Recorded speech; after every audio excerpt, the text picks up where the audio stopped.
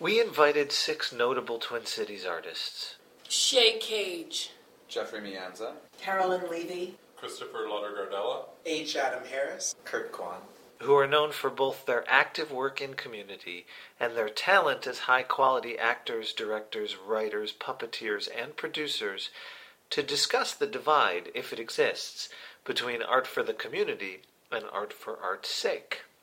Special thanks to the Guthrie Theater for hosting this conversation in their Kitschak Lounge in front of a small, invited audience. There's what happens between, like when you're doing community-generated stuff, there's what happens between the makers, right? Between the students and the makers and the youth and, you know, the people in the homeless shelter. I mean, whatever group you're working with, there's the internal kind of like process that has a certain value in and of itself, right? And then you invite an audience in, and you're going to share it out to the wider audience. And often where I think of maybe kind of get to what you're asking, you know, then you have to consider the audience. And then you have to like, well, not that you're not doing that as you're making, right? But sometimes it gets lost on the audience, you know, because this process has been the principal kind of driver and like, you know, like consumer of the energy. And then you bring in your audience to witness, you know, this thing you made together. And I feel like sometimes in some theater processes that I've been involved in, there's a breakdown, you know, and you don't successfully communicate it to the audience because so much has been spent here. Yeah, so let's actually talk about that, because that is, I think, and you know, I agree with you. It's my job to be the devil's advocate, and also I agree with the devil's advocate. That's just how my brain works. There are so many things to talk about. I think I want to highlight, you make a really good point about resources. There's a small theater company in town that I worked with some years ago who just spent a lot of time making sure their sets were really good, even though they were a tiny theater company, because they had discovered that none of the audience would take them seriously if their sets weren't really good. And I came from Chicago, where the audience would take you seriously if you had a chair and, you know, 2 chairs and a table. In fact, they preferred it, you know. But here, there had to be really nice sets. So resources, I do think, makes a big difference. But that being said, I think we often have this situation, and I'm working on it now with Wanderlust, and we're community-driven, and we have these experiences in a room where people are sitting around, and we ask them about adoption, and they share their stories, and everybody listens, and people come up to us afterwards, and they're like, it was amazing what you did, and we're like, we didn't do anything. We just sat there and you spoke, just being listened to. And that in and of itself is an incredible experience and incredibly tiring as well. But then we have to translate that. That's our goal, is to translate that for the audience. And I do think that if we're honest, we can say that in many circumstances, even in wonderful processes, maybe we haven't translated that to the audience. Why does that happen? How does that happen? How do we stop that from happening? I don't know. Whatever your thoughts on that are, I'm curious. Well, that's incredibly complicated, because there's the it's like any playwright translating their work. They have an idea and they're trying to translate it to an audience, and they may or may not be successful one time over the next. And any material, when you're taking so many voices and putting them together and trying to tell, in some ways, a universal story about adoption, say, the translation. I mean, that's the mystery sauce of what theater is, right? Like, so you don't think it's related to community engaged work in any way? You think it's just generally theater? I think so. Kurt, you know, I mean, I want to backtrack on all these, because I think there's been a lot of great input. I mean, I guess I'll just start for myself. You know, the reason I grew up loving theater is, one, I went to theater, but I mean, I was the type of kid who went to theater, and if I saw something that I resonated with, I wouldn't talk for like a day, because I would just sit on that, what was happening, and it would just vibrate inside me. And I didn't want to share it, because that was just something that was special and took me out of whatever I was in, you know, location, whatever, and just gave me the ability to experience something that was outside of my life. And then going to, you know, school and becoming an adult professional artist, then you start to butt up against these things where, you know, you're not telling your story. You're part of, you know, telling the stories. Really has nothing to do with you, or, you know. And so there's that political side of it. And also, that's when we become community engaged, is because then we start going, listen, if no one's out there telling the story and bringing forth an experience that I can connect with, or people like me connect with, then that's something I want to take on. So that, you always sort of come out of that corner. But, it doesn't mean that, again, I just want to do, we're not doing community theater in the sense of like, hey, let's just do a show, right? It doesn't mean that we're not striving for artistic excellence in those ways. And it's not that, it's a binary with the capital A art. But what I did here, is the notion of dialogue and communicating, which is so important. It's like, who are you talking to and who are you doing this for?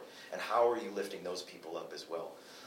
So when you talk about, you're doing the adoption play, and, I've seen adoption plays, and I'm adopted as well.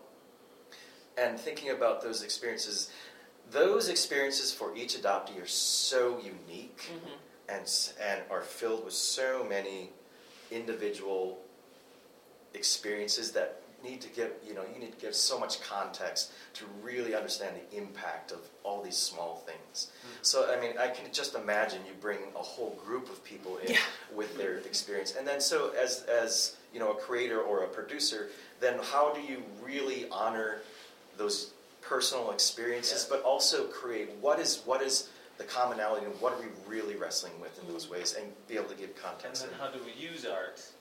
Because you can't, everybody's experience is individual, but how do we then use our skills as artists to somehow make somebody feel as though they've been seen and heard, even though it can't possibly include everything that can't possibly be.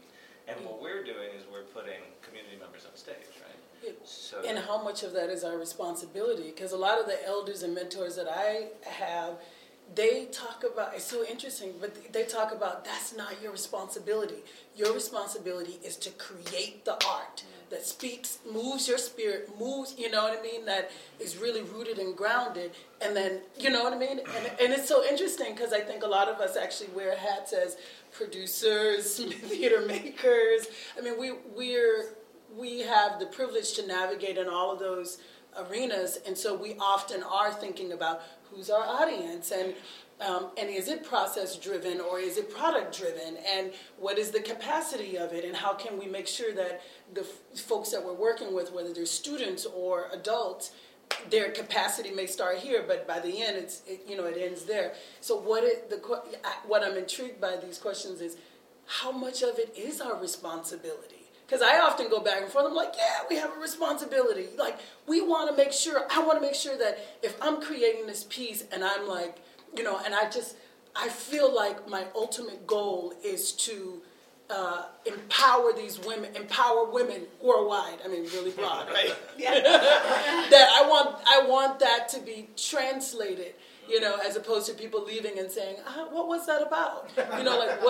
What's our responsibility? Because I'm going to be really honest.